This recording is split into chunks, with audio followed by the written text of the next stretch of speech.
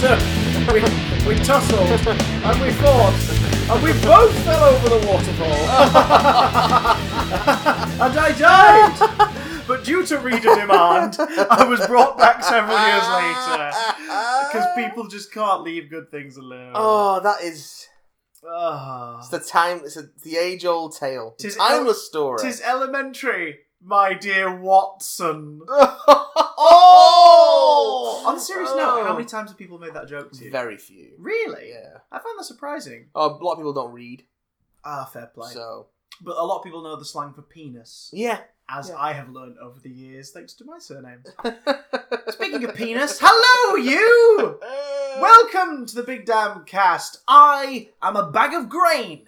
And I am the milk you drink to make you feel good. He's the one they call Dr. Feelgood. Milk does a body good. Got milk? Want some? We We have got some things to talk about this week, Have we? including... Well, no, that's either a contents list or a shopping Are you list. sure? Let's see what it says. Milk? Oh, right. Oh, well, there you go. Okay, Just yeah. milk. We're going to talk about milk this week. We're going to talk about Misty Night and Yes, our we bionic are. arm. Oh, yeah, we are. We're going to talk about the episode titles for Punisher's Netflix series. Yes, we are. We're going to talk about the fact that Jack Kirby recently would have had his 100th birthday. Were he Were he still alive with and us? also healthy enough to have reached 100? Yeah, well. Not um, chain smoking in his studio every day and giant cigars. We're going to talk a little bit about The Hitman's Bodyguard because I saw it. So you don't have to. Is it a film that defends the Hitman movies? No. False advertising. Those movies are indefensible. Cinematic universe deconfirmed. We're going to talk a bit about Game of the Thrones. Yeah. Which recently wrapped up its 7th season. I love Game of the Thrones. I love it And- when they take the ring to the flaming mountain. And our usual Rick and Morty corner also. Yes. And- With the whirly-durly conspiracy. We'll also be answering your emails. Yes. Not any old emails. Your emails. So make them good, he says to people in the past. So first, let's talk about Misty Night. One of the highlights of the 2 Netflix series she's appeared in at this point. Yeah. Luke Cage and The Defenders. The Defender.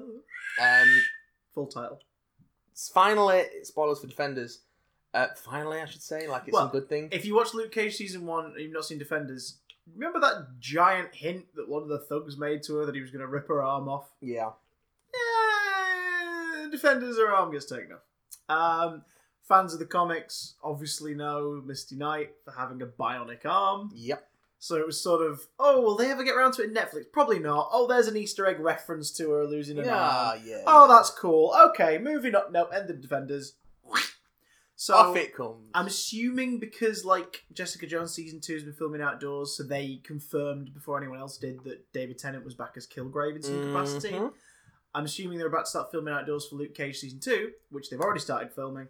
So Entertainment Weekly got a bunch of new shots of the show. Mostly shots of just Luke in various locations looking fine. As Mike Coulter does. He's a beautiful man. That he is. I was going to quote that terrible line from White Chicks then, but I'm not going to. Blame George Rockwell Schmidt for putting that in my head. Absolutely not. But he is a beautiful man. He is a beautiful man. So one of the shots, however, is of him and Simone Missick. Simone Missick. Miss Night Kick. In a parking lot, packing a goddamn bionic arm. Oh yeah. She's got it. And you pointed out what makes it work so well is it just sort of looks like an advanced prosthetic. Mm-hmm. They've not gone like full-blown sci-fi. They've gone, oh look, like the top sort it's of something that you could believably see, although it'll probably function slightly the differently. top sort of sleeve of it is transparent, so you can see it slotted over what remains of her arm. Yeah. With a little bit of electrode nonsense plugged into her, well, what's left of her upper arm, and then the rest of it just looks like a glove. Mm. So it's clearly a really simple prosthetic to just, relatively simple, I should say. It probably takes about an hour or so to put on, but it looks like a relatively simple prosthetic and will allow her to move and stuff. So it should work quite nicely. It's got that slight metallic sheen to the glove part and everything, and the elbow joint sort of looks sturdy. Yeah. She's wielding a gun, so it's quite possible that arm's going to see some action besides basic functions. Yep. I think that if Danny Rand's funded for this, it wouldn't exactly be a bad idea to give it at least a Buzz Lightyear karate chop action. Yeah, well, quite. Oh my god, she has an iron fist! She does have an iron fist. And she won't be saddled with the burden of it. Well, it's probably stainless steel and polycarbonate or something, I don't know. It's aluminium. Aluminum. Aluminum arm.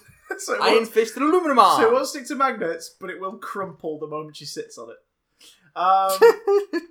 So yeah, Misty Knight, robotic arm, as it should be. Oh, man, all is right with the world. She just looks fucking cool. She is cool. Straight up.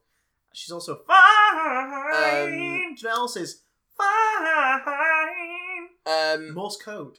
Morse code. It's been used for many, many years to transmit bits of information that you don't necessarily want overheard or overseen, and it's also a nice way to let stuff slip under the radar. Unless, of course, you run a Twitter account for a verified Netflix show that's got hundreds of thousands of followers. Nothing can slip under a radar. People are going to notice. That. People are going to notice it, Morse code or not, as they did. The Twitter account for Netflix's The Punisher started putting out a bunch of tweets the other day.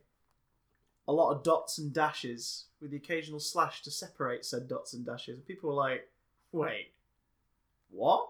The hell's going on?" And then some clever dicks started translating. What the hell did it reveal? Mattathias, keeper of the wills. Well, originally everyone thought it was because the first one translated to 3 a.m. So originally everyone was like, "Oh, they're going to release some more information about the series at 3 a.m." No, because the next messages as they came through, 13 in total, it became clear that they were in fact episode titles. Yeah. So the episode titles for the Punisher Netflix series are 3 a.m.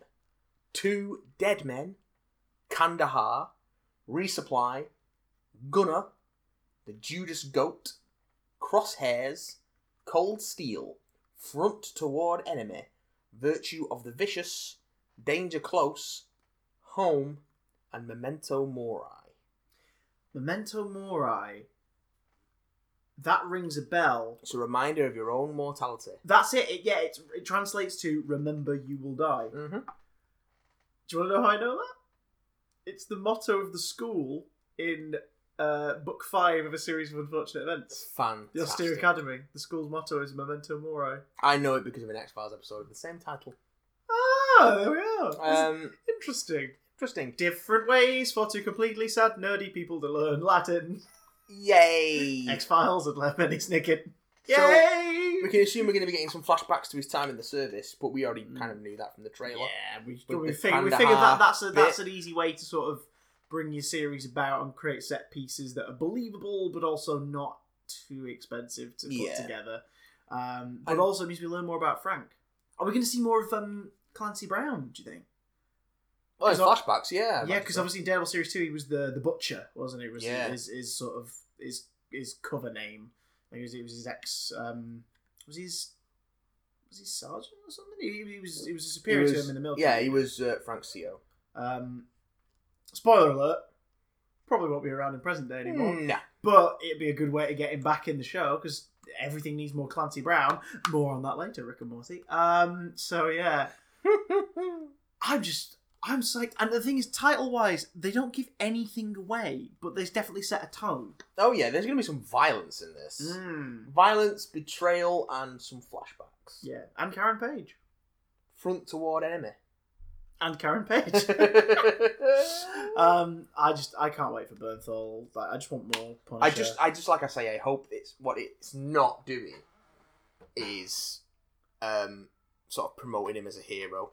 And it's very clear about the fact that he's in a grey area. Oh, not even the grey area. Like he's definitely towards the darker end of a grey area. Oh yeah, no. But the thing is, what he's doing because he feels it's the right thing to do, but you need to show that it's not the right choice. Like it's.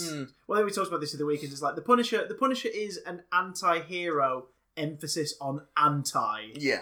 More than hero. He's not the bad guy, but he ain't a good guy either. Yes.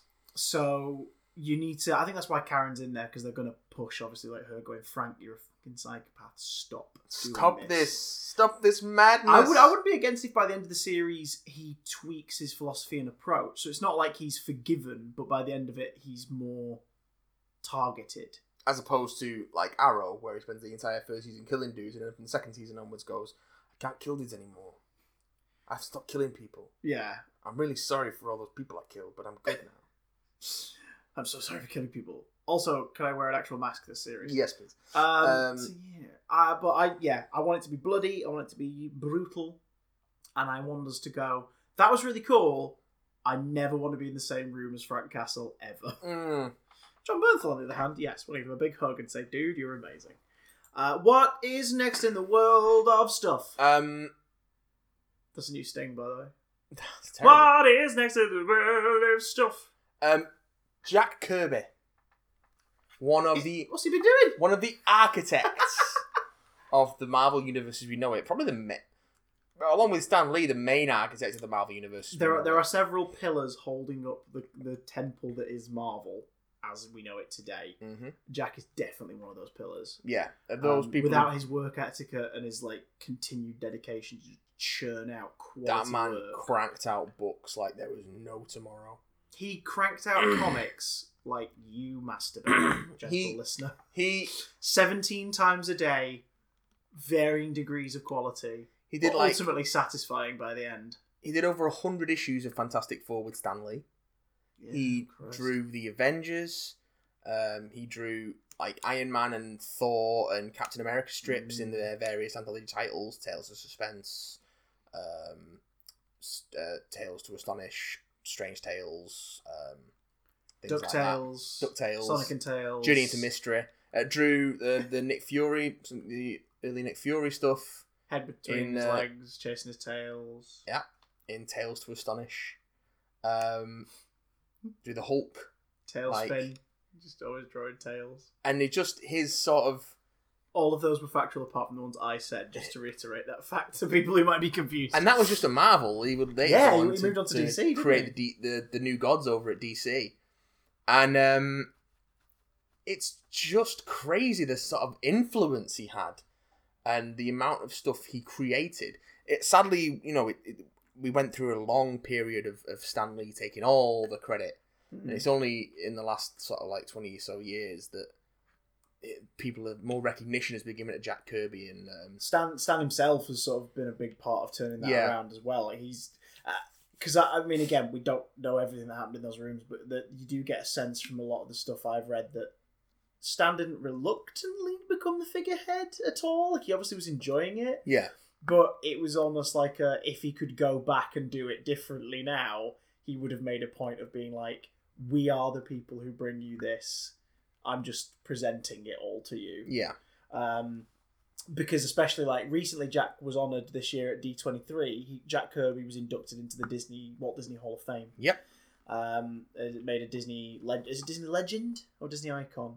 Disney Icon. He's made like, sort of, which is a big honour in terms of media and storytelling, especially because I remember reading somewhere that like Jack was very fond of Walt Disney as well. Like, the stuff that he did, because obviously he was an animator and an illustrator who became a filmmaker and storyteller. A hell of an illustrator as well. So Jack being inducted into the D23 like celebrations was perfect. And Stan Lee said some word when Stan Lee was also inducted this year. His speech, very briefly, he touched on the fact that he wanted to thank everyone for their support recently, because unfortunately his wife passed away shortly before. But then he spent the rest of his speech basically talking up Jack Kirby. Yeah, and you get the sense that it's like, no, seriously, like thank you everybody for recognizing me, but here I am, probably toward the end of my life, like wanting to point out this man meant a lot. And like you say, it's a shame that he didn't get it as much at the time. But I wonder whether or not he even would have been the one to sort of take spotlight as well in some instances.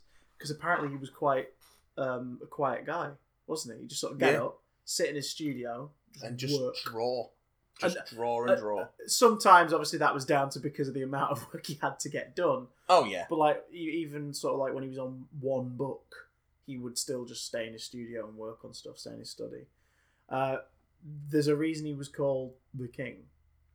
Yeah, I mean, just look. You're looking at your shelf, and I can see you glancing at titles. It's not even glancing for titles. It's just like trying to think of certainly a Marvel property that doesn't have his influence on it. And the only major Marvel character that he never really drew in those formative years was Spider-Man. Yeah, that was Steve Ditko's terrain. Oh, and Doctor Strange as well. I was going to say, you got a poster. There's a poster just in front of where we are now. Yeah. Covered in different covers from mostly the 60s. But the outline of it, I'm looking at all the characters who were on the framing of the poster, all the Marvel characters, and there's probably only about 4 of them that aren't Jack. In terms of the illustration. Yeah, Hulk's Jack, Human Torch Jack. Yeah. Falcon's Jack. Thing's Jack. Cap's Jack. That's from Avengers issue 5, isn't it? And but even from before that, he co-created Captain America with Joe Simon. Yeah, of course. Before the whole Marvel thing started. It was timely. Yeah. So look at Thor, obviously. Yeah. Reed, that's him. Reed Richards, that's a Jack. Jiggity Jack. And towards the end of the 60s, he took a step back from that kind of thing as the sort of second wave Marvel characters like Daredevil started coming through. But he was always the go-to guy at Marvel. If you wanted something to be good, you'd give it to Jack Kirby. And he drew like 4 or 5 books a month. You think of a modern artist doing that. I mean, that's also part to do with the way that the quality of comics art has changed, but think of a modern artist drawing 4 or 5 books a month. But not just that. It doesn't happen. The Marvel method was very much in practice in the 60s, where because of how many books like Stan was working on and like Jack and Steve and whatnot, because of the amount of books they were all doing, sometimes it'd be a case of Stan would just give story pointers to them. Yeah, and they'd draw it, and then Stan would either fill in dialogue later, or he'd get it back and Jack would be like, "Oh, I did the dialogue as well." Yeah. And Stan's like, Oh, great. Okay. Oh, okay. And then he just edits it and go, "Oh, right, fine, publish." There we go. Jack was not only drawing, he was the direct, because comic as an illustrator, for writers and artists, it's a collaboration. Technically, you are directing the book. If a comic book is a TV episode, you're directing it together, but one can take over more than the other. And Jack if Jack had any inclination to have done it and would have been given a studio and a budget, imagine the sort of like film he could have made. Yeah. Because of the eye he had. And again, like just the amount of panels, he would tell stories very traditionally in terms of his layout. It'd be like 3 by 3 by 3, just like rows of panels. Very straightforward. I've been reading like that first volume of Fantastic Four, the first Masterworks volume, and it's very traditional in its layouts. But it's the pacing thing as well. Yeah. It just flows so well. And also, as he gets further into it, the sort of weird, strange machines that he draws, and it gets strange and sort of and his sort of primal, jagged faces, and everyone's bodies are sort of racked with effort and strain in everything they do. Oh, but there's very sort of, it's a very Greek approach to performance. Like everyone, it's big like gestures. Everyone looks like they're severely constipated at all times. Yeah, but in a good way. Yeah, like in a way where you can believe an emotion is being portrayed by these characters. There's something going on behind that look of, oh, I really need to shit. This man, this monster, this BM. Yes. And. That was one of his covers, wasn't it? Would have been Fantastic Four. This man, this monster, the Thing cover. Yeah, that's somewhere in the first 100. Yeah. But again, just designs as well. Like he would have designed these like iconic looking characters. Obviously, the Fantastic Four, like the look of them. The one that comes to mind, as far as I'm concerned, from his Marvel work, which I think is his biggest triumph, is Doctor Doom. The look of that character, a character who like a bunch of our listeners probably still think. What? Doctor Doom, that guy from the shit Fantastic Four movies? Man. Read some books, guys. Doctor Doom is the greatest Marvel villain. Doctor Doom is awesome. And different stories, different writers, but he's at his most consistently enjoyable as a character in that first 100 run of Fantastic Four. Because he's just so evil. He's just straight up evil. That mask just looks horrible. Like, when I was illustrating a lot as a teen, I wanted to be a comic book illustrator when I was growing up, and Doom was one of the toughest ones to draw because as soon as you focused on the mask, there was so much going on in that face. That Yeah. simple, unmoving, unemoting face, apart from the eyes. And Kirby always took advantage of the eyes of Doctor Doom. Mm-hmm. Because that's the only part of him that actually is emoting. But at the same time, you felt the menace in the mask. You could... Oh, it's amazing. Like, just the idea that... Like, Spider-Man, for example... You know, the eyes moved to sort of like that. Over time, the artists started to introduce that. John Romita Sr. dipped into it, and then especially in the 80s and 90s, artists really took advantage of Spidey's eyes moving to gesture. Yeah, things. yeah. Kirby had Doom's face. Yeah. And Doom couldn't do that. You couldn't see his eyebrows, you could just see his eyes through the slats in the mask. That's it. Sometimes not even that. Sometimes he'd shade them in. Like shadows. Just these black eyes staring at you. But he could always convey exactly what Victor Von Doom was thinking or feeling through that unmoving face.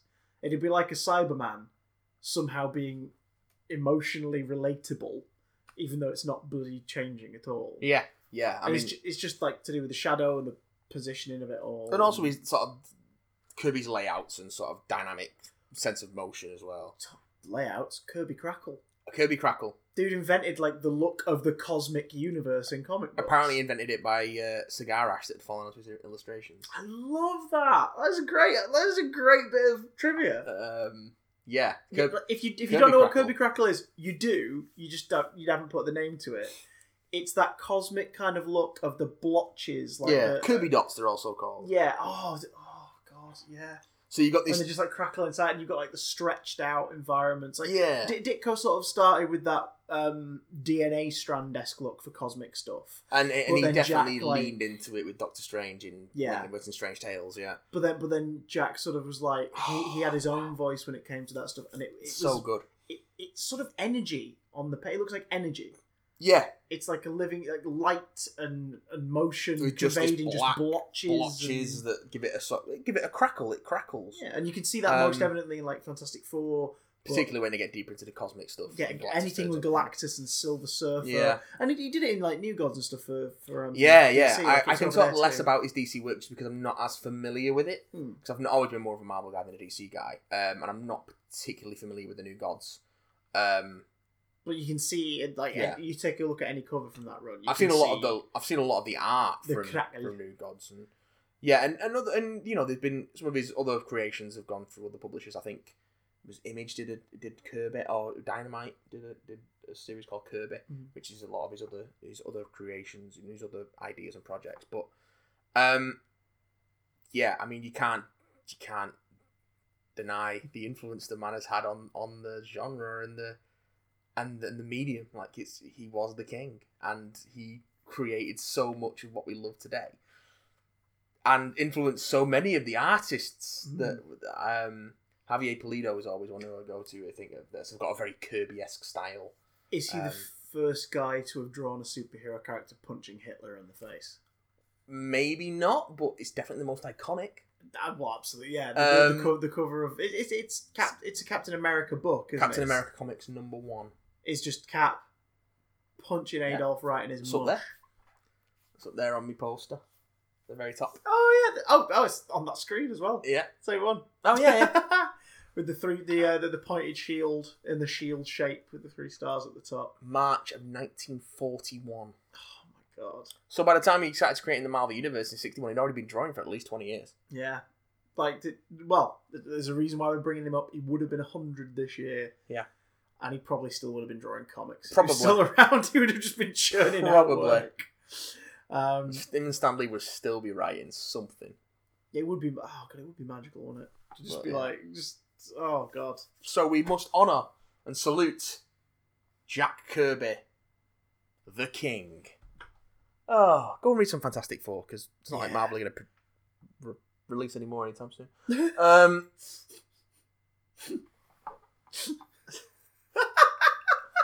Please. Although don't judge it by today's standards in terms of the storytelling. Just look at how pretty it is. How fun it is. And the character interactions are all fun. It's daft and silly. And I'm gonna have some more to say about Fantastic Four soon. Fantastic Four. Don't need no more. I went to the cinema on Sunday. Saturday. Why would you do that? Saturday. To watch a film. Saturday. Oh yeah. To watch a film. I went to see The Hitman's Bodyguard. starring Hamuel Hjellhackjon Starring and Rahul Arunahal. Starring Deadpool and Nick Fury. Oh, right, I'll do. Now you're talking my language. It's fine. Oh. It's fine. And not like Simone Missick, Mike Coulter. Fine. So not fine. Nope. It's just fine. Fine. It's serviceably funny, although some jokes outstay their welcome. It is at its best when it's just Reynolds and Jackson bouncing off each other. I was going to say, what's the premise? So, like, what's the... Basically, there's an evil dictator, of course, played by Gary Oldman, who's on trial. Okay. At The Hague for war crimes, and they haven't been able to get any competent witnesses to testify against him. They've had plenty of witness testimony, but his lawyer's always been able to get them thrown out as unreliable. So the one reliable witness that Interpol have got left is contract killer Darius Kincaid, played by Samuel L. Jackson. That's a great name. Darius Kincaid. And when the escort mission goes south due to a mole in Interpol, then the agent in charge of his transport, played by Elodie Young, who's not very good, as you know, the problems you have with her in Daredevil and the Defenders. Yeah, that's not just the Daredevil and Defenders script. Oh, dear. And she calls her ex, who is a disgraced former AAA rated executive protection agent. The movie starts with him losing a client, which is apparently what lost him his AAA status. Oh, okay. That's Michael Bryce, played by Ryan Reynolds. He has to get Kincaid to the Hague within 24 hours. Of course, they hate each other because... reasons. Kincaid has apparently tried to kill Bryce 27 times already. Really? And... okay. Yeah, because he's been going after his clients. Ah, right. Because there is a moral quandary at the centre of the film. It's like, who's more evil? The guy who murders the bad guys, which is Darius. He only murders people he thinks are bad guys. Or the guy who protects the bad guys, which is Michael, because he takes any job, regardless. He's just in it for the money. The movie kind of flits tonally between this sort of screwball buddy cop style. Yeah, which is what comedy was advertised. Like, particularly the poster that was just straight up a parody of The Bodyguard. Oh yeah.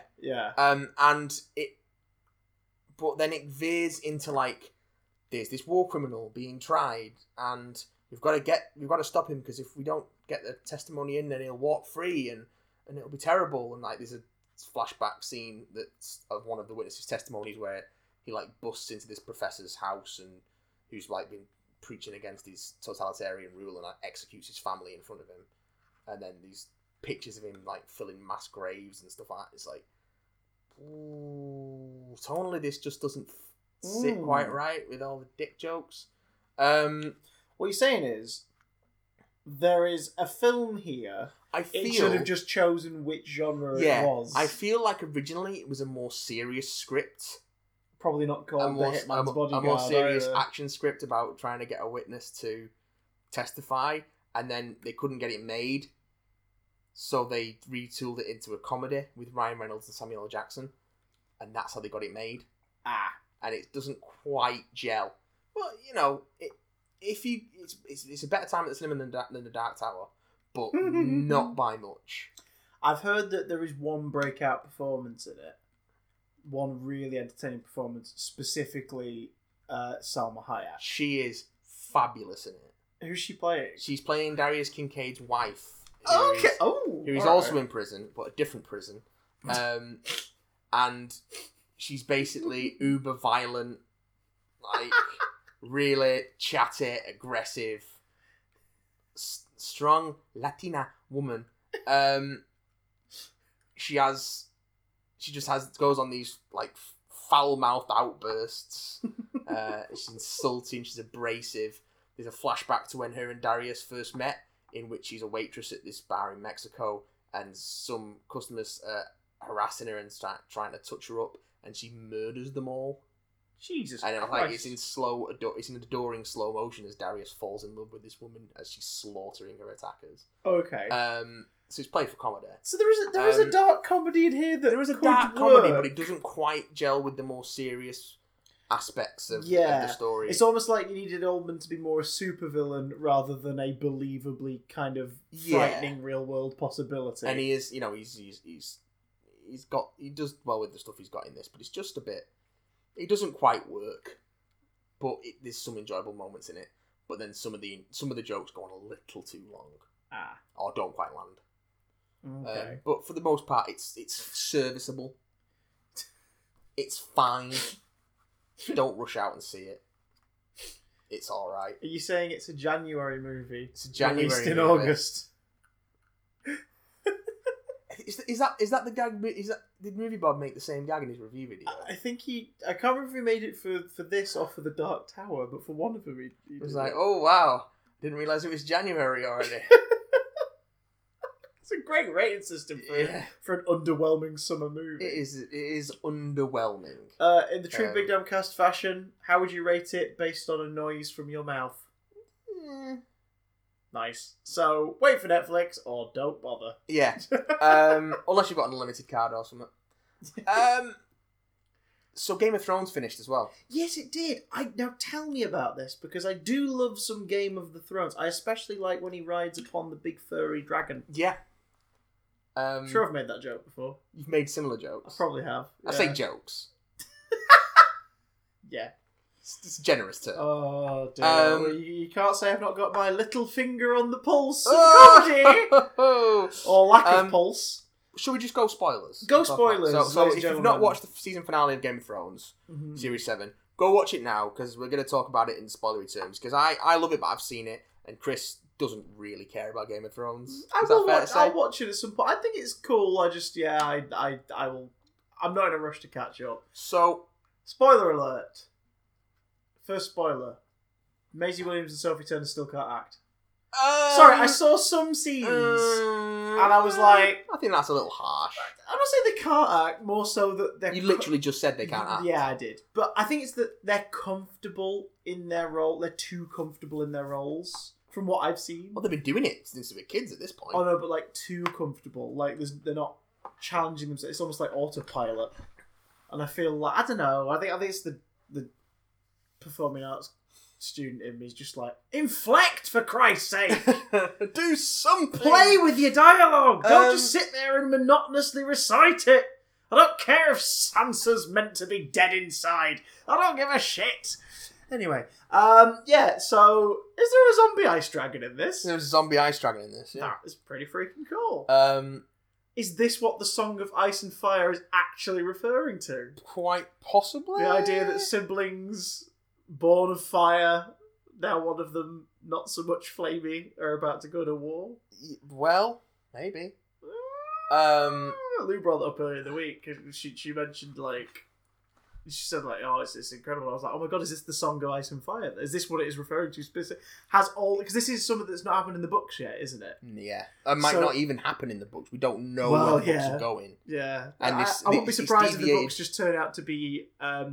Basically the collected scripts for the TV show. It's deviated so far. Cursed Child style. Well, we've had so much of characters being rolled into other characters or omitted entirely or things happening in a different order. They really... If Douglas Adams can adapt and readapt his own work into every iteration of Hitchhikers and change it up, George R.R. Martin can go, "Fuck it, I don't care anymore," and then just publish transcripts of the TV show. Hasn't... If all the characters in Hitchhikers can die in the book and then suddenly be brought back to life in the next book in a way that references the 5th radio series for some reason, then it's possible. We need to resign ourselves to the fact that The Winds of Winter is never coming out. Is that what the next one's meant to be titled? Yeah. And isn't it 2 that's due out? Yeah, Winds of Winter and A Dream of Spring. Jesus Christ, he's got the titles but no freaking books. He's had the titles for years. Oh, God. Dance with Dragons, which is book 5, came out just before the first series of the show. Yeah. Jesus Christ. he spent so long writing this damn thing. Do you know what would be a smart move? Considering the show's possibly about to go on hiatus for 2 years for production reasons.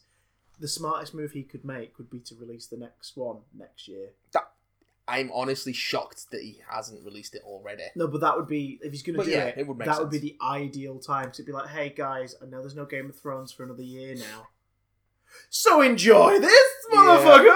And then just stick his big author's typewriter covered cock on the table. And then not finish. Do you think that's why it takes him so long? Because he uses a typewriter, doesn't he? He uses an old word processor. Oh, well, there you go from there. It's like DOS based. So he uses a word processor. And he does like single finger typing. To type it up and then print it out page by page. Presumably, yeah. And then I'm assuming he'll have to... Oh my god, he'd have to give it to someone to just scan and then retranscript. Have you seen how long his books are? Yeah. Like... Oh my god. Just use a laptop, George. Send them chapter by chapter to the publishing house. And if push comes to shove, they could release them as... What's the next one meant to be called? Dream Spring... Winds of Winter. Well, then, if push comes to shove, they could release the Winds of Winter Part 1 and the Winds of Winter Part 2. At least then they'd be releases and you could be making some money! They've had to do that when they published them in paperback. Yeah, because one of them split in two, isn't it? Two of them. Book 3 and Book 5 are both split into two for paperback because they're so fucking long. But, you know, he's already turned around and said, well, if I die before I finish the books, I don't want anyone else to finish them. So... if he doesn't get to the end before he gets to his end, then they're not going to get finished, and the show is going to be all we've got in terms of what happens. That's so hilariously territorial. Unless he's using them as a totem, they're his familiar. The moment he finishes the last book, keep me alive. Yeah, the moment he finishes the last book, he'll die. Like he'll pass on. He'll send the last page, and then he'll die. Yeah. But your tears your sorrow is my playground. Your tears are the fountain I frolic in. He lives off of everyone weeping over the suffering he puts his characters through. Oh, he just put him through some suffering. What are the big old highlights this finale? The fuck happened? Well, not even this round. This season has just been payoff after payoff after payoff. After so much setup, it's all full of all sorts of stuff. Like, you're coming back to Westeros and murdering all the people on the list and most. Well, the series opened with that, didn't it? The series opens with her David Bradley disguised as the murdered Walder Frey, who she kills at the end of season 6. Yeah. Because everyone was like, for 5 minutes, wait, the fuck? Yeah. What's going on? Yeah. Poisoning all the Freys. It's like, alright, mass murder. It's a nice day for a revenge response to the Red Wedding. Yep. And then she finds out Sansa's alive and Bran's still alive and Jon's still alive and she goes to Winterfell. And Jon, on the other hand, after being pronounced king in the north, has spent most of the season hanging out with Daenerys. Yeah. Trying to work out some sort of alliance. Yeah. And also making sexy eyes at each other, which culminates in the finale with them doing their big old fuck. Whilst at the same time a scene's being played in, revealing something really freaking horrible. Two characters are finally putting together that he's not, in fact, the bastard of Ned Stark and some unknown woman, but is, in fact, the legitimate son of Rhaegar Targaryen and Lyanna Stark. Which makes him... Daenerys' nephew. Makes him Ned Stark's nephew. Ned Stark's nephew. And Daenerys' nephew, because Rhaegar was her brother. Yeah. Her older brother. She was born after he died. Yeah. But that also... That Lyanna and Rhaegar running off and not telling anyone... Yeah. Is what kicked off Robert's rebellion. Which put Robert Baratheon on the throne and ended the Targaryen dynasty. Jesus Christ. So... But it also means that... Lineage, everybody! As we now know, his real name is not Jon Snow, it's Aegon Targaryen. Oh, Christ. So, Meanwhile, look at these Targaryens! He's also the legitimate heir to the throne of Westeros, if you want to go that way. Yeah. In terms of Westeros... Well, they do, in terms of their... In terms of Westerosi law, like... They're very medieval, so... He has a more legitimate claim than...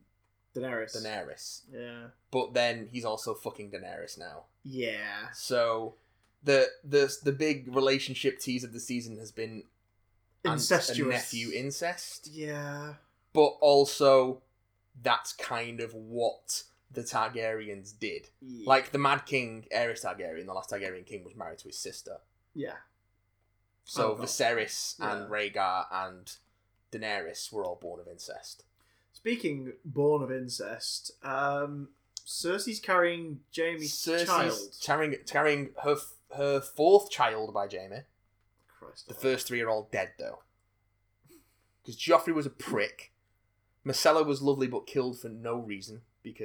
Killed out of spite by the Sand Snakes. Who were the shit ninjas? Yeah, it's... the ninjas who were built to do something really cool. And then two of them get slaughtered by the Ironborn, and then the other two get captured, and one gets poisoned, and then one was left to watch her die.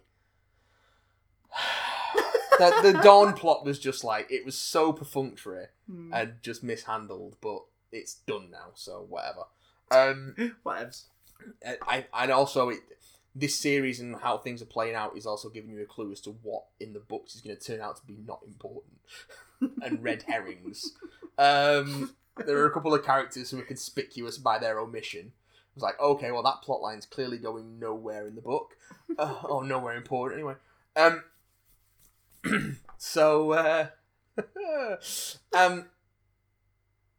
Yes. Where the fuck was I?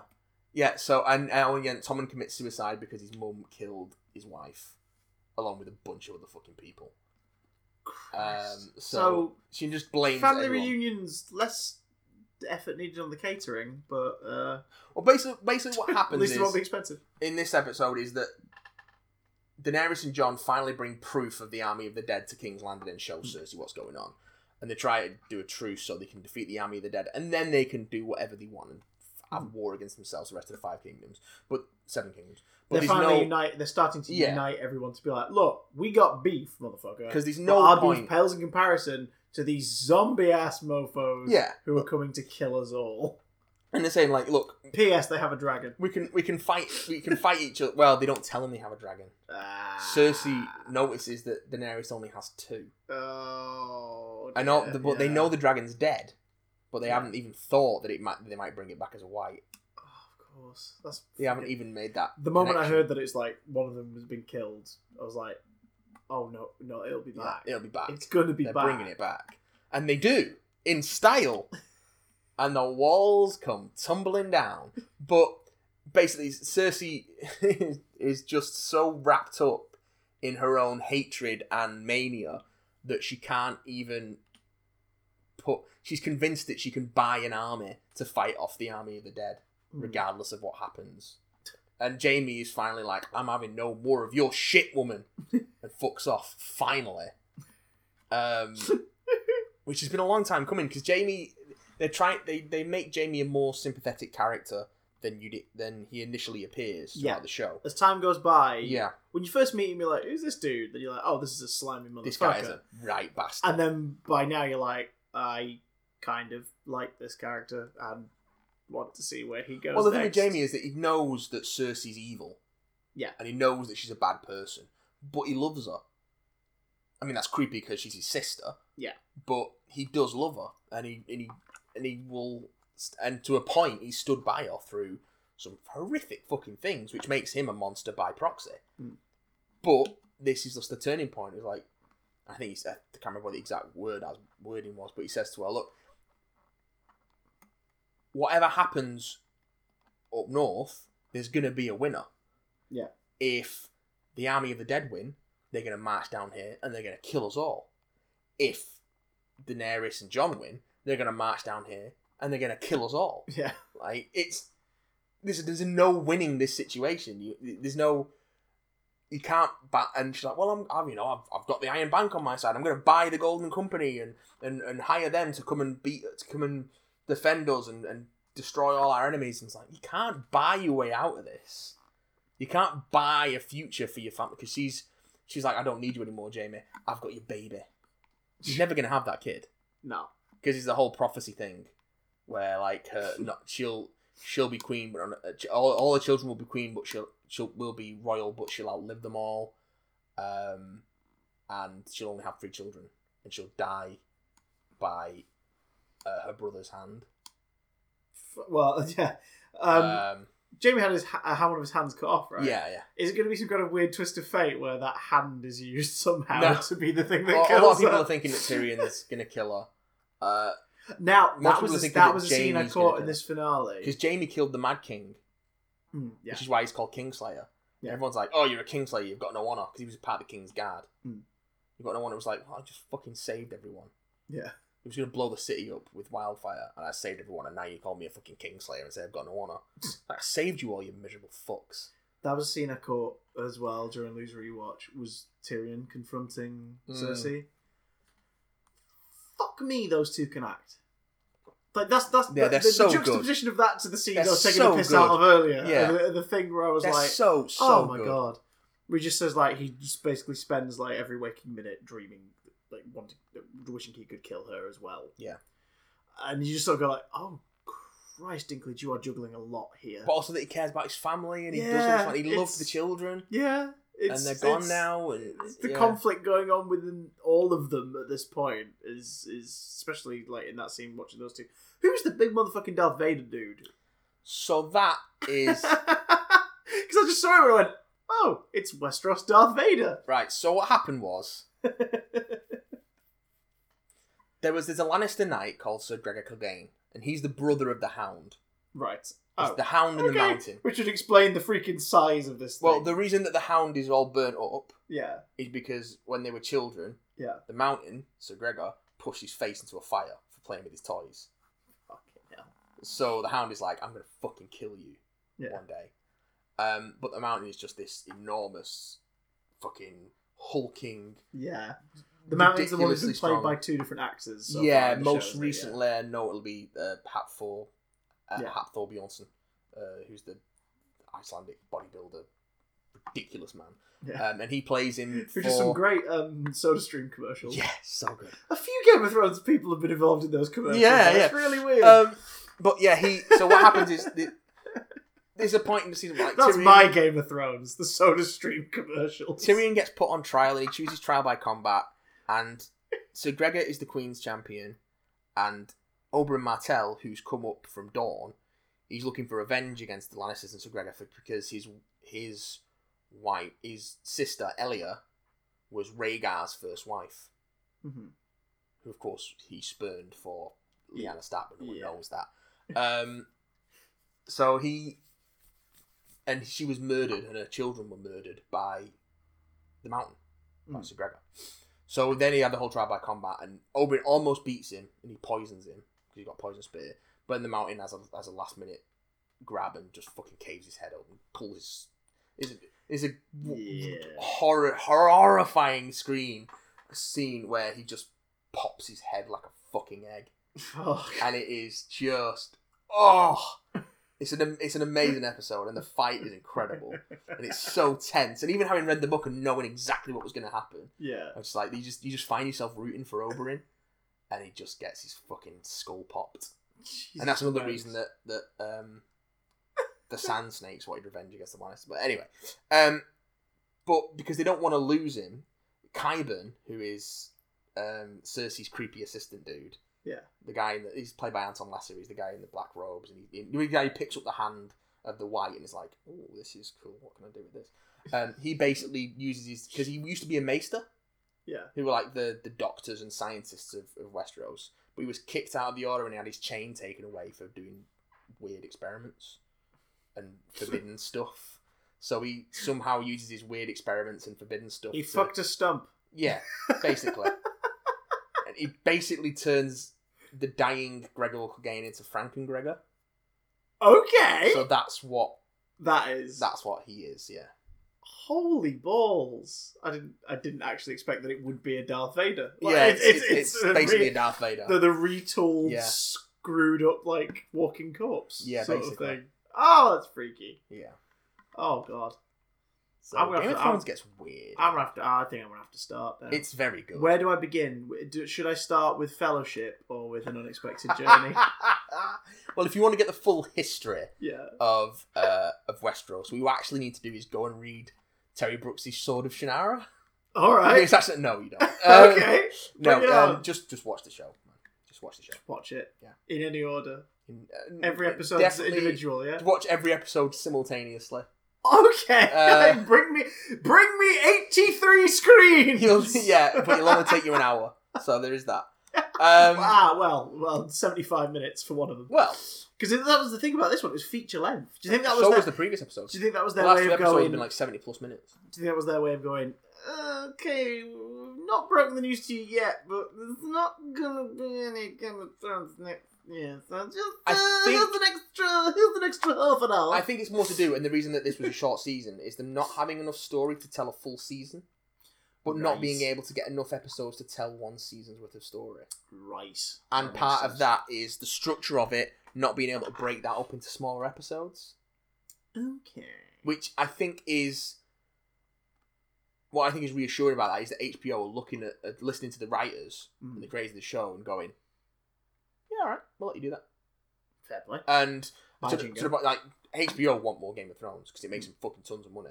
But D.B. Weiss and David Benioff, who are the showrunners, have been turning around and saying, no, we're doing one more season and that's it, because that's the story. That's the story told. This is always going to be a finite thing with an ending. Mm-hmm. They're looking into other ideas like prequel series and stuff like that, and there is material to draw from. Yeah, like Martin's written like novellas of like stuff that take place a couple of 100 years before Game of Thrones, about like sort of the houses of Westeros and stuff. But I think it'd be a shame to sequelize or prequelize it. Yeah, I think it would be. I think it would be a bad idea. The smart move would go, hello, the guys who make the show what it is. What do you want to do now? Because then you are going to lose some people. That always happens. But then obviously if they get to tell the sort of stories that they've been able to tell now in terms of their tone and consistency, people will come. Because Game of Thrones didn't start off as a massive hit for HBO. Well, it did well. It did well. By the end of series 1, people were all hooked. And I think a big reason as to why people tuned in the first place, from what I can remember, even with us like picking up the box set, was Sean Bean. Oh yeah. I was like, what the fuck? Sean Bean's in a Lord of the Rings-esque swords and fantasy thing? Fuck it, yeah, let's do it. Let's give it a watch. Boromir the show. Woo! Let's do this. And then, by the end of series 1, they're like, yeah, so no more him. But we'll see you next year, because you really like the funky platinum blonde chick, and you're a fan of the tiny man. Come along next year. We'll see you next year. Peter Dinklage is so good in this show. Like, he's easily the star of the show. Like, he steals every scene he's in, and he gets all the best lines, and he's just a fucking terrific performer.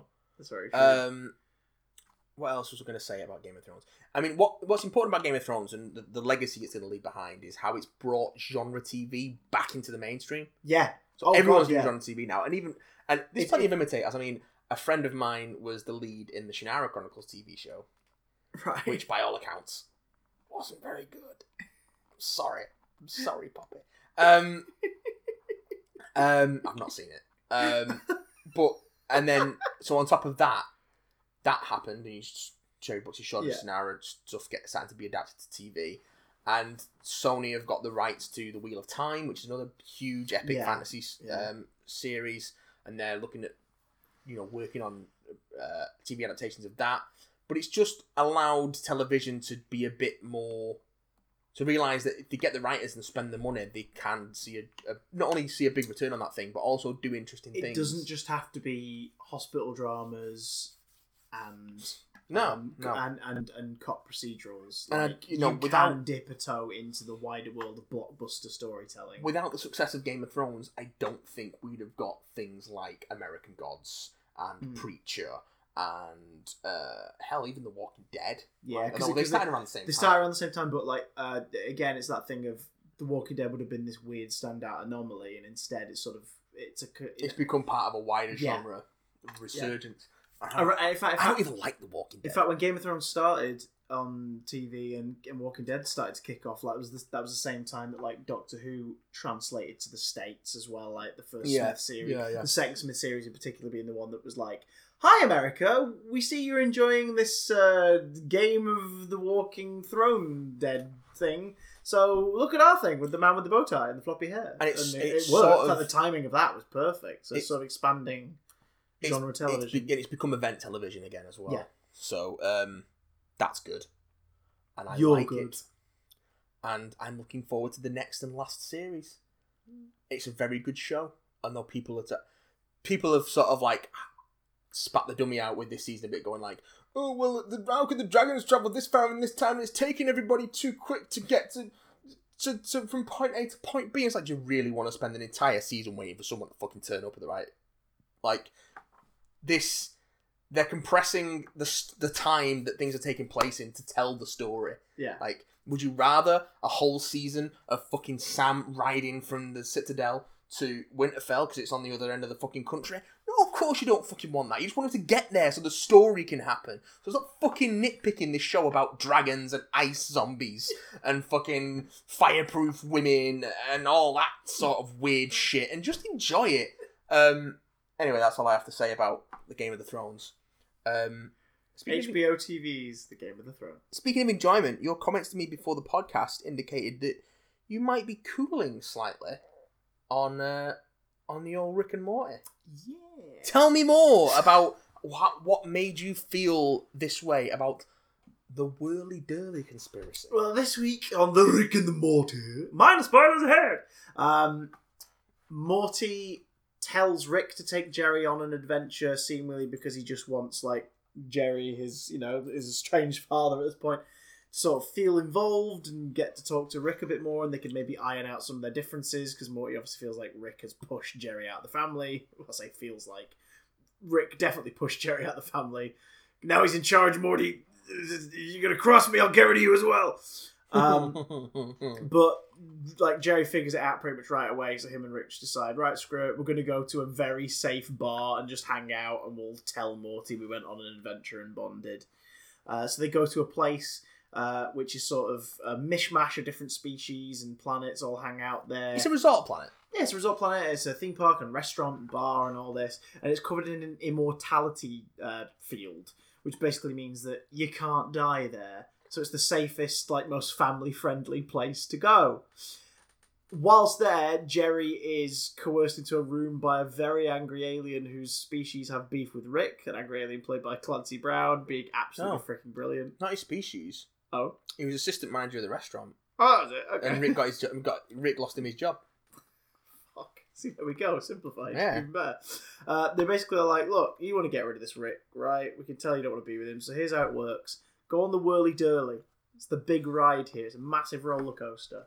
When you get to a certain peak, it just pokes out of the immortality field. All we're saying is take Rick on a ride, make sure that you're not in the way when you get to that peak, and we can send you home afterwards, Rickless and happy. How's that sound? So Jerry, who, like, obviously is grateful that Rick hasn't taken him on an actual dangerous adventure, but is still, like, hates his father-in-law, is tempted to do it. And then he sort of chickens out as they go on the ride. It's like, no, I don't want to kill him. But by this point, it's too late. And it turns into a Jerry and Rick trying to escape the pursuit of these guys as they try to get back home. Mm-hmm. Meanwhile, the subplot I really freaking liked, actually. The subplot was amazing. The subplot was very Rick and Morty. Where Summer is jealous that a boy she was courting likes a girl with bigger boobs, so she uses a device of Rick's from the garage that, like, expands matter or whatever. Yeah, points her boobs into the ray. Yeah, it transmogrifies matter. But then it goes a bit too far, and she basically becomes this giant flabby flesh beast that's filled the garage. So Morty hits the reset on the device, and it basically sets her to normal proportion, but massive for the size that she now is. Yeah. So it's an Alice in Wonderland, like, giant summer thing. So Beth, determined not to have to let her dad do everything, won't call Rick, despite what Morty's saying, because after the last few episodes, she's trying to prove that, no, I'm not dependent on my father's approval and everything. I can do this myself. So it gets to the point where the machine reverts again, sort of back to factory settings, i.e. Summer is turned inside out to basically muscle tissue. So there is now a giant, like, 35-foot tall, muscle-covered, screaming, unable to say English Summer, who then goes on a rampage trying to find her erstwhile boyfriend, and Morty and Beth are chasing after her, trying to fix everything. That was horrific. That was really uncomfortably gross. Especially the way it ends. Yeah, oh god, yeah. This was probably my least favourite episode of Rick and Morty.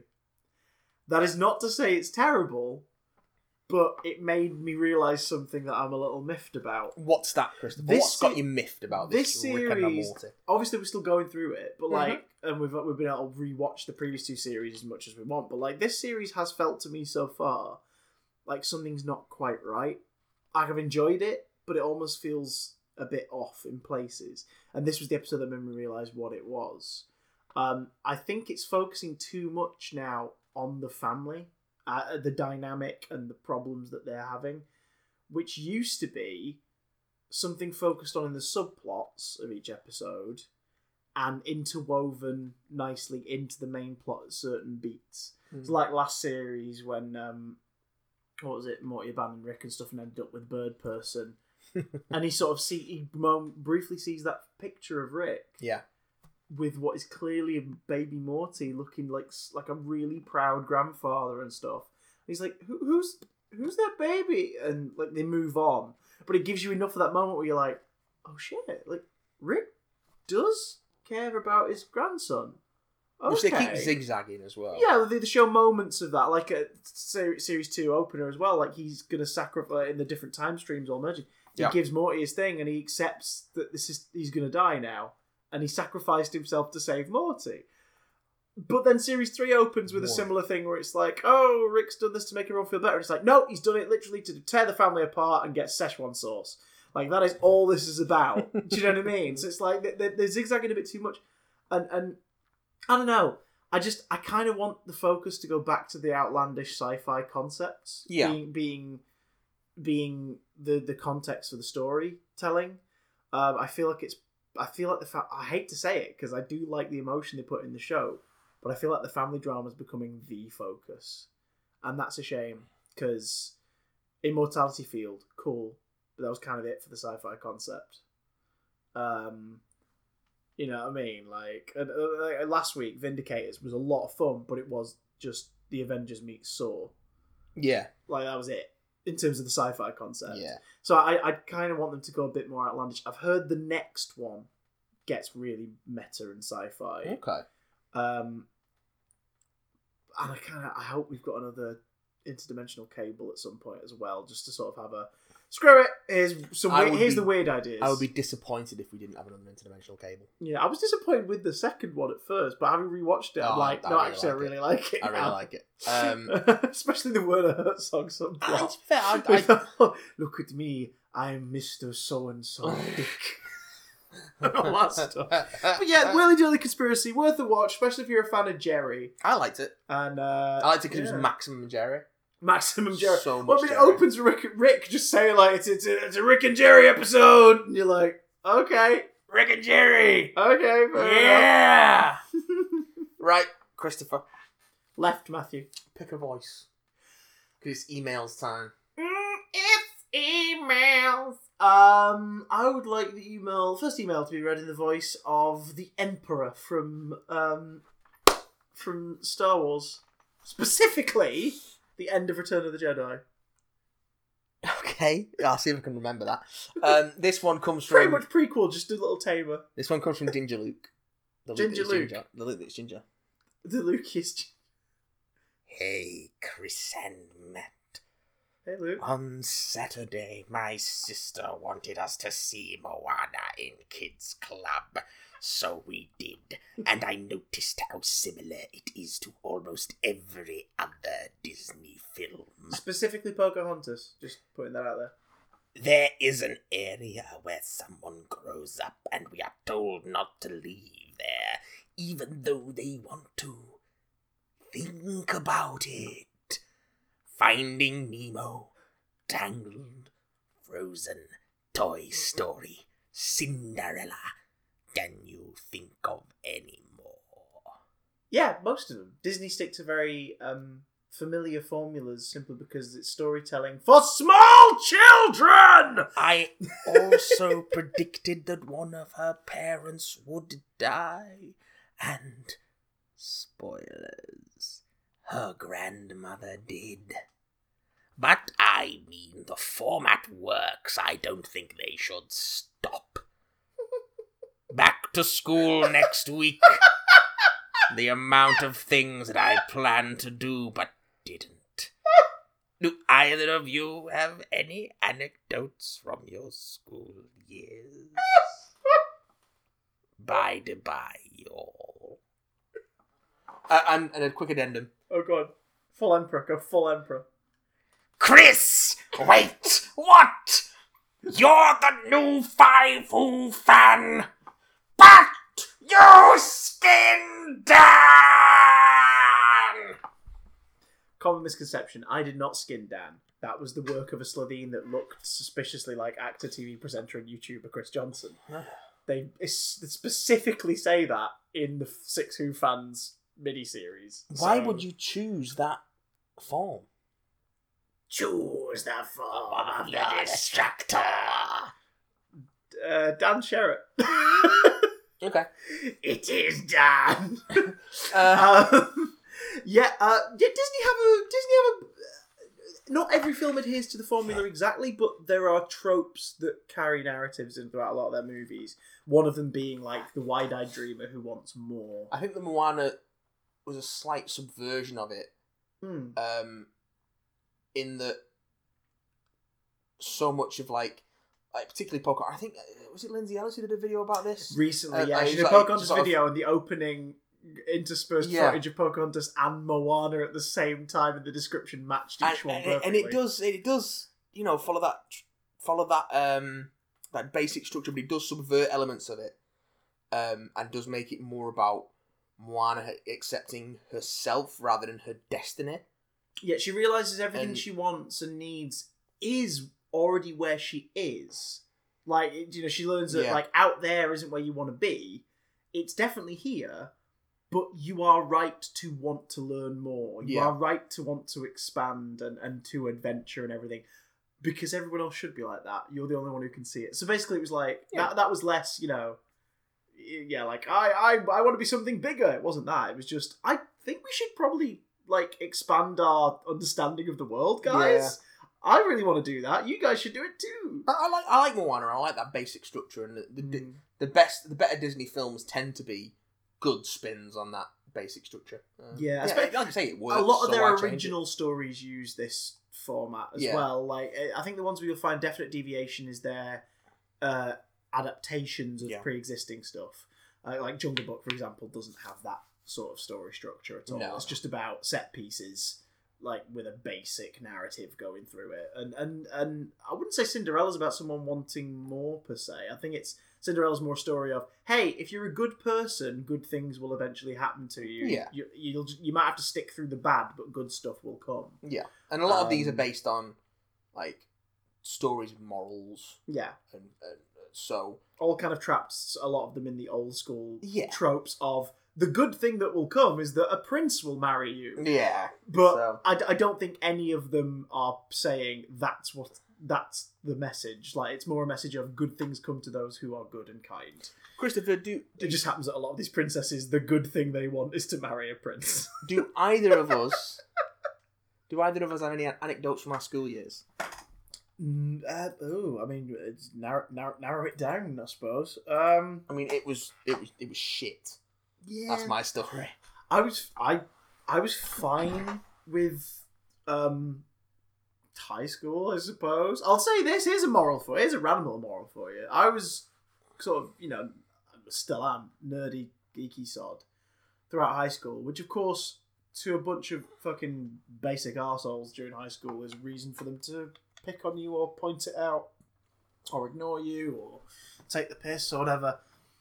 Then I got to year 6 and I was like the lead in the play and a prefect and one of the people organising like leaving do and things like that. And a sexy beast. And suddenly there was a lot more respect from the people who'd been dickheads and twats.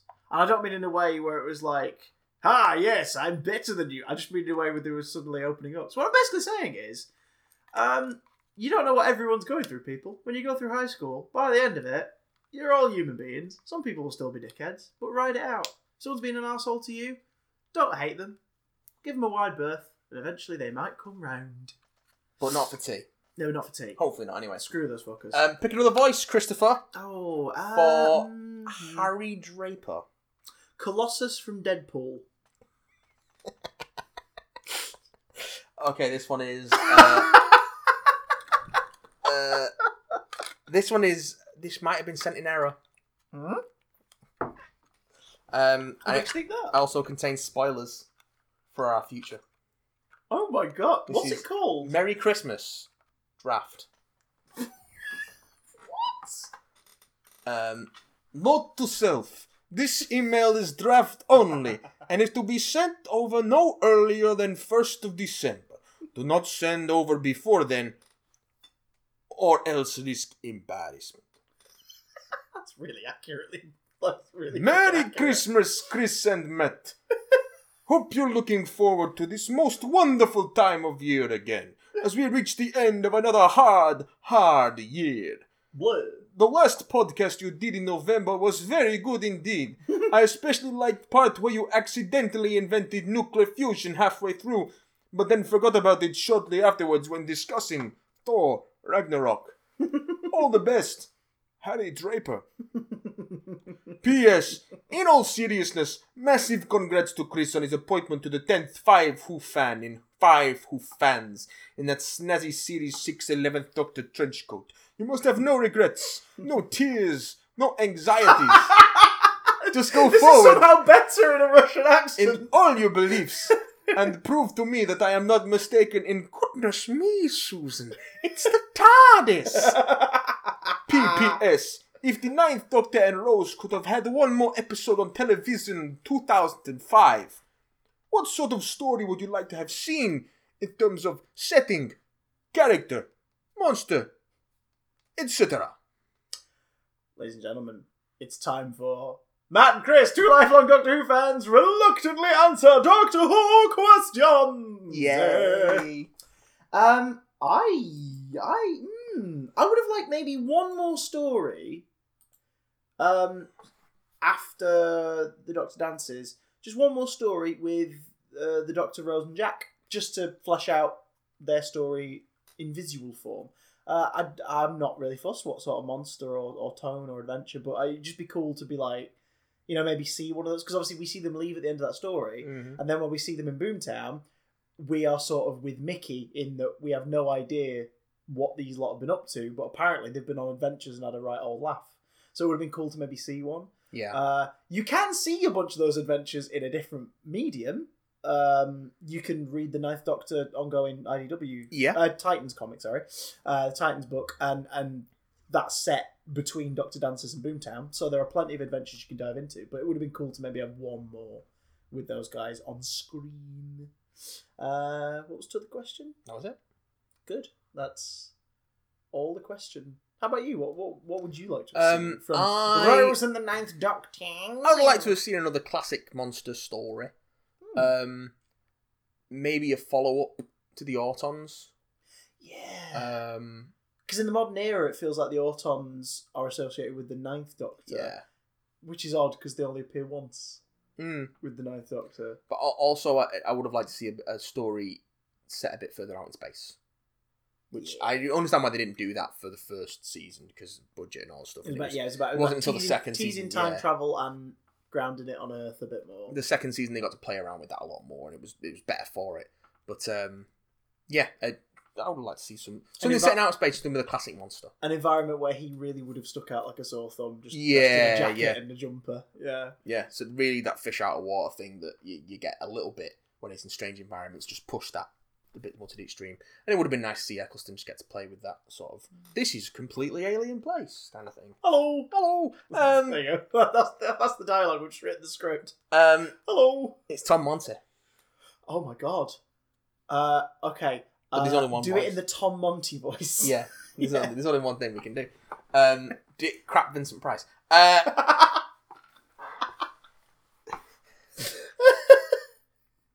Dear Big Damn Matt and Big Damn Chris. Oh god, it's Tom Monty. This email is split into 5 Who fans related questions for Chris and GOT-related questions for Matt. Ooh, mince. I had the teeniest hunch that Chris would be the new member, so I thought I'd wait for the reveal until I wrote in, "Congratulations, Christopher."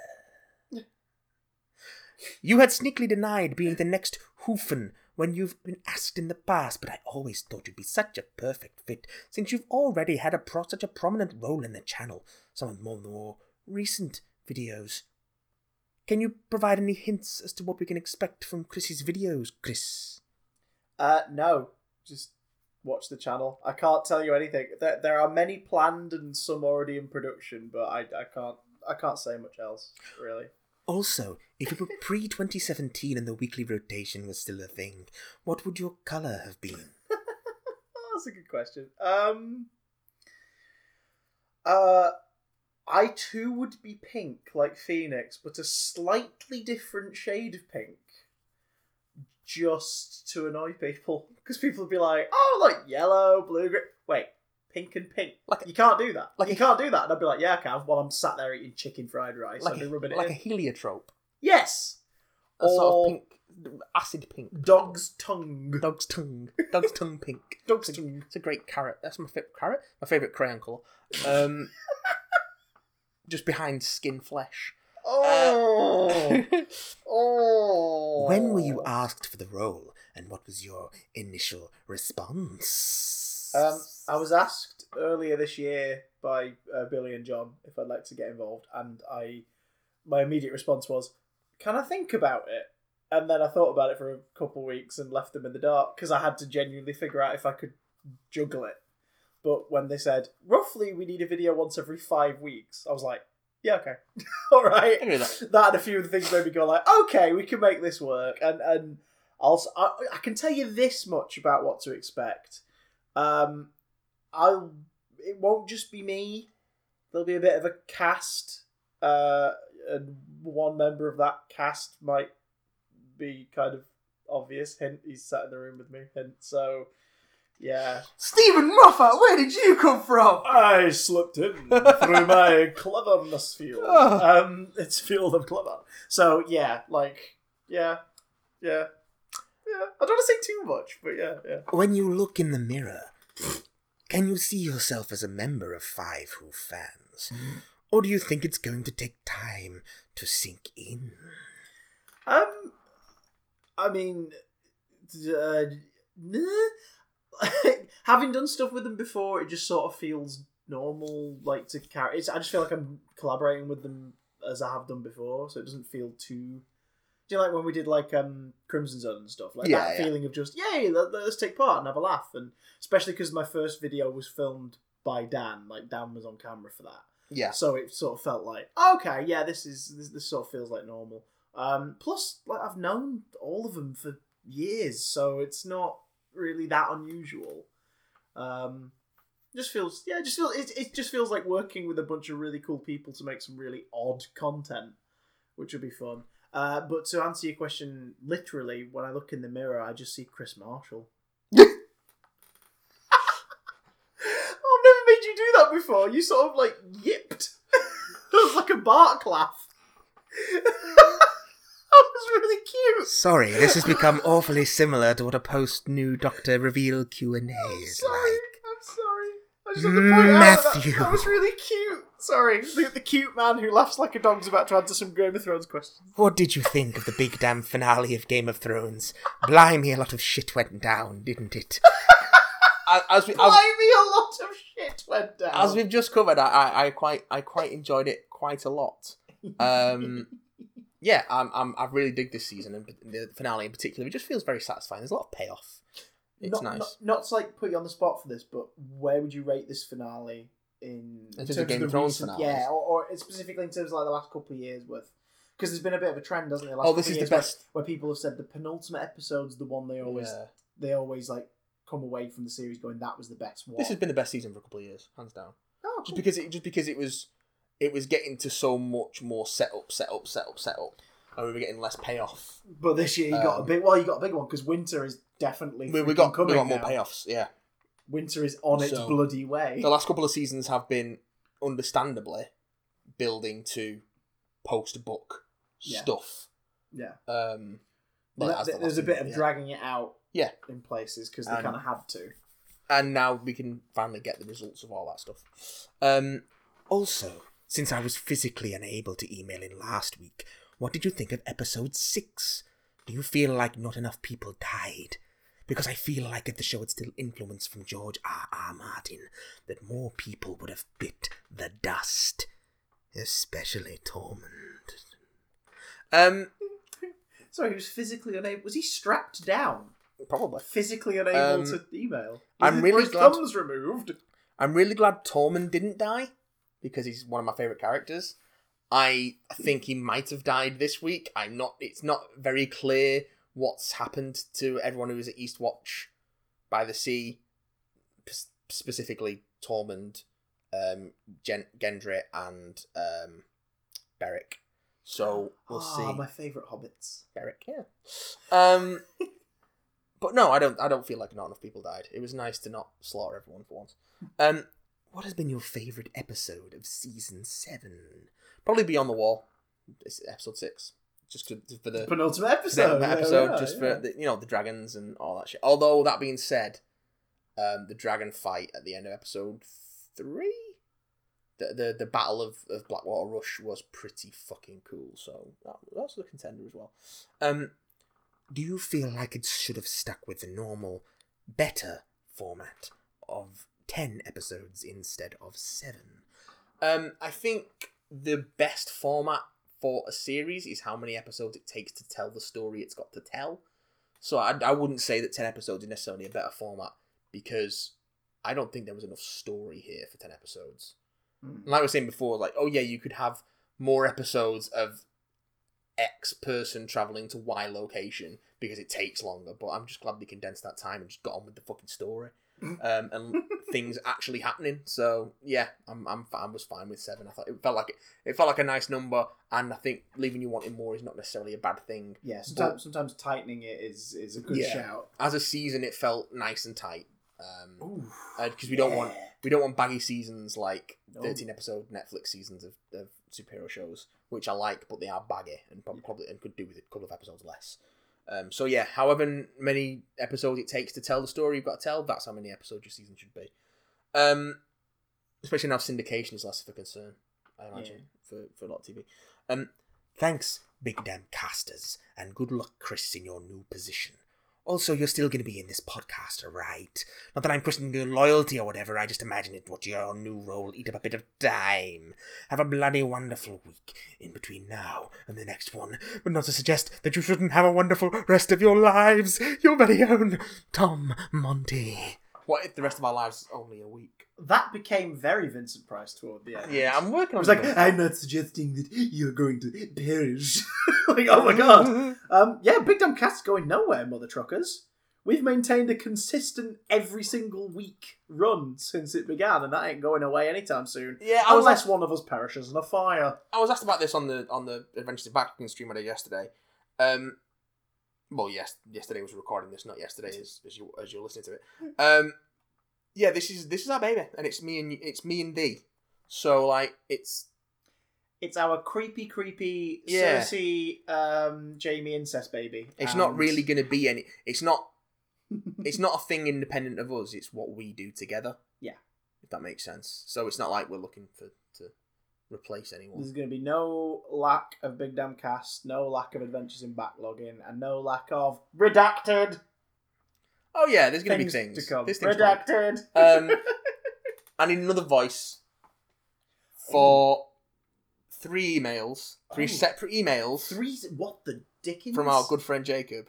Right. Okay.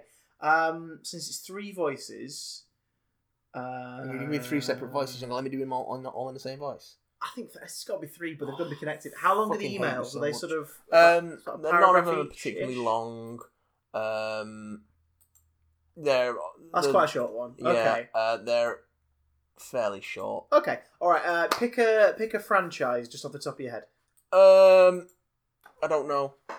Good franchise. That's my favorite. I don't know. I'm gonna go for The Simpsons. Oh, I'd like this first I can't one. do Simpsons voices.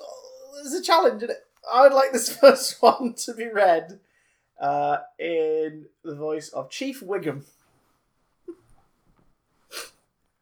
All right, boys. That's not bad. That's pretty off the top of your head. That is pretty damn good. Hello, big damn cockers.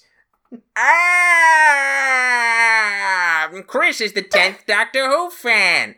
I know it was you as soon as I saw the green coat Smith wore in Series 6B. Curse you, Steven. I'm so excited. As I said in the comment section, the universe of Doctor Who fans is now 10 times awesomer than it was. Not to say it wasn't already. Chris is now my favorite Who fan, even though he hasn't even made a video yet. I love all the Who fans, but that bloke off the telly is now a member of the controversial Doctor Who group. I digress. Am I the only Doctor Who fan who can't stand State of Decay? I think how I feel about State of Decay is how people don't like Love and Monsters feels about Love and Monsters. This is so bad. And I've watched it 4 or 5 times, and I hate it every single time. Time Lash is where classic Doctor Who is at, and to be honest, I don't think Time Lash is not bad. It's not good, but it's not as bad as everyone says it is. But what do you do, cockers, think of this episode, serials, if you like? How excited are you for The Last Jedi? I'm super pumped up, to quote the Lego movie. The Force Awakens is my favorite Star Wars movie, and not just because it has a very attractive Daisy Ridley in it, but because of the excitement I felt when I first saw it, and then I have a sequel to the movie really excites me. Before I go, I want to ask you, what was the first movie you thought as you were sitting in the cinema? This is shite. For me, since I'm a young burn, was Batman v Superman Dawn of Jaundice. One of my best friends liked that pile of shite and constantly argues that it's a good movie, but we know it really, really, really isn't. Lots of love from the man with the golden knees, Jacob, sent from Jurassic Surgically Enlarged Knob. Again with the penile fixation, Jacob. Yeah. You got a fixation on peniles. Just do me a favour. What? Just say, take them away, boys. Take them away, boys. That's better. There it is. You started Wiggum. You started to become Peter Griffin as it went on. But that take them away, boys. You brought me right back. You right back to Wiggum. State of Decay. I've not seen State of Decay. I remember watching it at least once and going, well, I didn't hate it, but I wasn't paying full attention to the TV at all times. I was doing other stuff. So, is State of Decay part of E-Space? E-Space. Yeah, I think it is. Yeah. I've never seen it. I've never seen any of the E-Space stories. It's Tom's last season, right? E-Space? Yeah. Yeah, Tom's last season is the season that loses me a bit. Apart from bits of Tracker and Legopolis, I'd sort of tune out a little. Yeah. But yeah. Time Lash? What do you think of Time Lash? Stupid. But Time Lash is bad. I'd have a fondness for it. It's terrible. Rubbish. Yeah. It's rubbish. Yeah. What's the first movie you remember watching in the cinema and thinking, this is shite? Because I love film, I loved film unequivocally when I was younger, so I didn't really see the flaws. Me too. The first one where I remember actually being sat in the cinema and going, oh God, it would have been 2004, I think it came out. So I was 13, it was King Arthur. Yeah. The Clive Owen film. Yeah. I'm sat in what was then the Red Cinema at the Lowry Outlet. Yeah. With my friend Tom at high school, and we just sat watching it, and about 20 minutes in, we both turned to each other and went, this is terrible. We just both realised it was really plodding. How about you? What was the first one that struck you as shite? There must have been one before this, but the one... It cuts deeper in the cinema because you've spent money to sit there. The earliest one I can remember being really, really disappointed with and being like, oh, this is fucking awful, as I'm sitting there watching it, was Wolverine. X-Men Origins Wolverine. Yeah, oh God. There must have been, I'm sure there must have been one before that, but I can't remember. That's 2009, so that's there must have been one before that.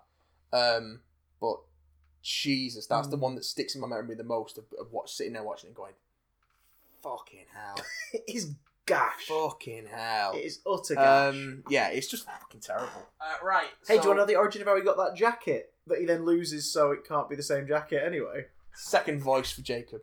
Oh, all right. If we're sticking to the Simpsons, let's have. We've had a Dan Castellaneta. No, hang on. Who does Wiggum? Harry Shearer. No, Hank Azaria. So let's have a Dan Castellaneta character. Go for Homer. Give us a Homer. Hi, empty smart. I don't know if I can do it. Hi, empty smart. It's M-R-T. I mean, it's M-A-R-T. Oh, stupid sexy Flanders. Nice. I have returned the Noah's Ark of Podcast, the man with the golden knees. Jacob, I have more your question. What's better, Hellbent, or the Wedding of River Song? They are both shite, but which one is worse? Discuss. Once again, lots of love, Jacob. P.S. Do you think Davros has a knob? That one Kermit, hadn't it? A bit Kermit, but I'll tell you what, it wasn't quite Homer. Do me a favour, just say, okay, Fred. Okay, Fred. Great Barney Rubble. Yeah, It's Barney. a good Barney Rubble. Yeah, it's good Barney Rubble. Okay, Fred. Which is not that far from Homer. Do you think Jacob has a knob? Davros has a knob. Well, that's That was a Freudian slip, wasn't it? Jacob could choose to have one or not, Yeah. but Davros, yeah. I don't think there's anything left of him below the no, waist. I think he does have one, and I think that's why one of his hands is always down there. He's got lots of knobs on his chair. I love how you were like the innocent, like, yeah, he's got loads of them on the control panel, and I'm there saying he's always He's jerking always just. off. That's how he pounding. powers the chair. Um, So he powers the chair. It's like a hamster in a wheel. what's better? What's better, Hellbent or the River Song, or Wedding of River Song? Wedding of River Song. Yeah, If I had to hands pick the two. Hang on, yeah, wait. Wedding of River Song is the Series 6 finale, isn't it? Yeah, Wedding River Song Series 6 finale with the eye patches and the "Tell me, Doctor, what happened to time?" Yeah, I'd pick Wedding River Song over Hellbent. any day. Still not amazing, but it's at least got like Simon Callow's Charles Dickens on the BBC Breakfast Sofa and things Right. like that. So you know, Fun. all that good shit. It's fun, isn't it? Third voice for Jacob, please. Okay. Stereotypical 1940s gangster. See? You immediately win the point by saying C at the end of the first try. Now, see, I've just thought of something. Peter Parker is a horny 15 or 16-year-old teenage bloke. He's often very stressed out. Well, my thought was, how often do you think Spider-Man / Peter Parker has a spider wank? Just pounding it, as Chris would say. Well, as I would apologize. plagiarize from someone else. I apologize for the random stream of consciousness, but you guys, especially Chris, you enjoy it when it happens. Lots of spider wanks love. Jacob, sent from the Spider-Mobile. I'm not answering this question at all. No, I'm not answering. But I will say this. Why has, I suppose because Spider-Man's books are meant to be family friendly, but why has no one at any point done a gag in any comic book series? Deadpool probably has done this at some point. Yeah. Where a spandex wearing hero has encountered someone they find incredibly attractive and they've made a joke about the fact that they clearly have an erection. It must be done. It's got to be done at some point. I'll find it. It's It's got to be done at some point. Like, it'll never happen in a Spider-Man book, ever. But, like, let's be brutally honest. Rewind back to what, the 60s, 70s? Spider-Man first meets Black Cat. You're telling me he doesn't have an embarrassing shame about his person? shame. Spider sense is tingling. Yeah. Is she a danger? No, it's because I'm pointing at her. Did that not happen in Ultimate. If it did, not visually, it might have been referenced in a bit of dialogue or something. There was that magical moment in Ultimate where the spin in the Ultimate Universe is that she's like in her late 20s and stuff, and he's 16 at this point. Yeah. There's that beautiful bit where they actually finally do sort of make out, and he takes his mask off properly, and she just vomits. You're a child. Because obviously, you know, in America, you're meant to be like 18 or above. I think is the official proper age of consent for sexual activity. Yeah, and 21. I think if you're gay in the States, it's 16. No, it's 16 over here. I think Yeah, it's 18 over there. Yeah. Oh God. Okay. Yeah, because it's whenever there's stories about like sex being brought up in British sitcoms, things like that, stuff like that, like things like Skins and things like that. Yeah. American audiences have been like, "Oh, that's weird." It's like, no, it's not. Over here, it's 16. But yeah, like I'm sure I'm not going to talk about Spider Wanks, but No. Spider Boner would be hilarious. I would assume that he masturbates as much as most people do. Yeah. So whatever the answer is in your head, that's the answer. There you go. I need a voice for Billy Treacle. Billy Treacle. Yeah. Ooh, right. Our friend, your friend, and mine. Billy Tracy. Keeper of the Journal of the Wills. Yeah. Billiam Tresillium. Alec Guinness as Obi-Wan Kenobi. Oh, fucking hell. I hate you so much. Now that's a name I haven't. No, that's Now that's a name I haven't that's a heard name in I a haven't long heard in a time. long time since before you were born. Come here, my young friend. Just to clarify, this isn't the email. This is Matt practicing. Of course I know him. He's me. How's it going, lads? Chris, now that you're on Five Who Fans, I'm going to be contacting you for things in regards to the channel entirely through this podcast email section. We need your introduction video by Friday. You can't film that sketch about John Pertwee being played by a baked bean because Crystal thought of it first. Oh, and you still owe us £5 to go towards the grand annual Five Who Fans pizza party. I think that's it for now, but I'll get in touch during next week's podcast if anything else comes up. Oh, shit. So, the Defenders, right? I had a pretty similar reaction to you. Too. I found all of these Marvel Netflix shows to be bingeable, enjoyable, but forgettable. This latest series has epitomized that all rather nicely, although it also benefited from shrinking down the number of episodes to 8, and I do hope the others follow suit. That said, the last episode was cliché-ridden to the point where I burst out chortling a few times. Highlights include Jessica Jones diving in last minute and asking, "Do you miss me?" Daredevil obviously not being dead. Seriously, why do these people still think they can try that one on us? And of course, Daredevil whispering something to the Iron Fist that we don't hear until later. But really, defend my city. Why whisper that? Incidentally, these are all things the Time Agent Series 3 is guilty of. Awkward. Oh my god, take a shot, everybody, if you got that reference. Questions in regards to the last trope, though. If you were to whisper something of either importance or total redundancy into someone's ear during a series finale that the audience won't hear, what would it be? Keep up the good podcasting, boys. Yours, Billy. You even did a hand gesture when you finished off there. Jedi hand gesture. That's pretty great. Do me a favour, just tell me, will the Tusken Raiders be back? They always return in greater numbers. What would you whisper? Thanks for your thoughts on Defenders, Billy. Cheers. Glad to know we're not the only ones who are just like, yeah. If I was going to my death and I had to whisper something Or in possible somebody's ear, death before you yeah, inevitably wake up in a nunnery. I would lean in and I'd go, Delete my history.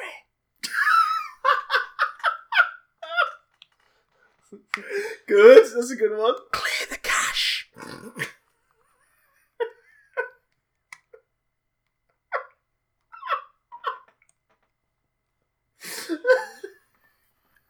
Oh, Jesus. Yeah. Delete the folder labelled Home Movies.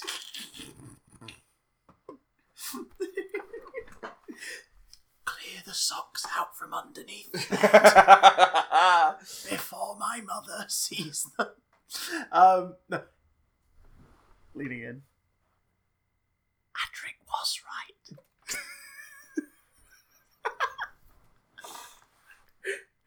Under the mattress. Burn them all.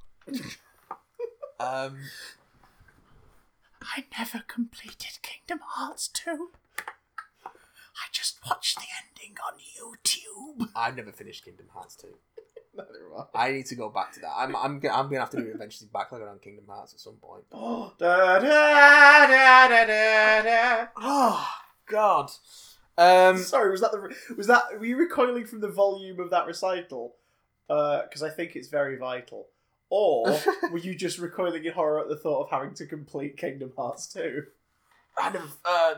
Definitely complete Kingdom Hearts 2. I don't have them though. So Are you ready to learn that the true hero inside you and inside all of us all along was there because of our love, the love in our hearts, Matthew? Oh, I thought that was already the point of the series. The love in our hearts, Matthew. I'll put the love in your fucking heart. So oh, look, let's have a spider wank. I don't want to carry on anymore. I just want to stop. Right, prep yourself and I'll get my web shooters. Alright, okay. Ladies and gentlemen, if you want to get in touch with us during the week, you know what to do. bigdamncontact@gmail.com. You can also hit us up on Twitter at any time @BigDamnCast. Regular episodes of Adventures in Backlogging. I'll do that again, no one noticed. We'll be up every week on YouTube. We've got a few more treats in store as well. I so didn't keep notice. your eyes peeled for that. You can catch both of us popping up in nonsense over on Five Who Fans. And as always, feel free to sit here awkwardly as we begin to play the theme song. Right about now. Good theme song, isn't it? Yeah, it's alright. Best word. Good. I like it. If you can hear it. Hold on. You say anything right now. Say Big wiggling nibbles. Hey, I'm gonna watch.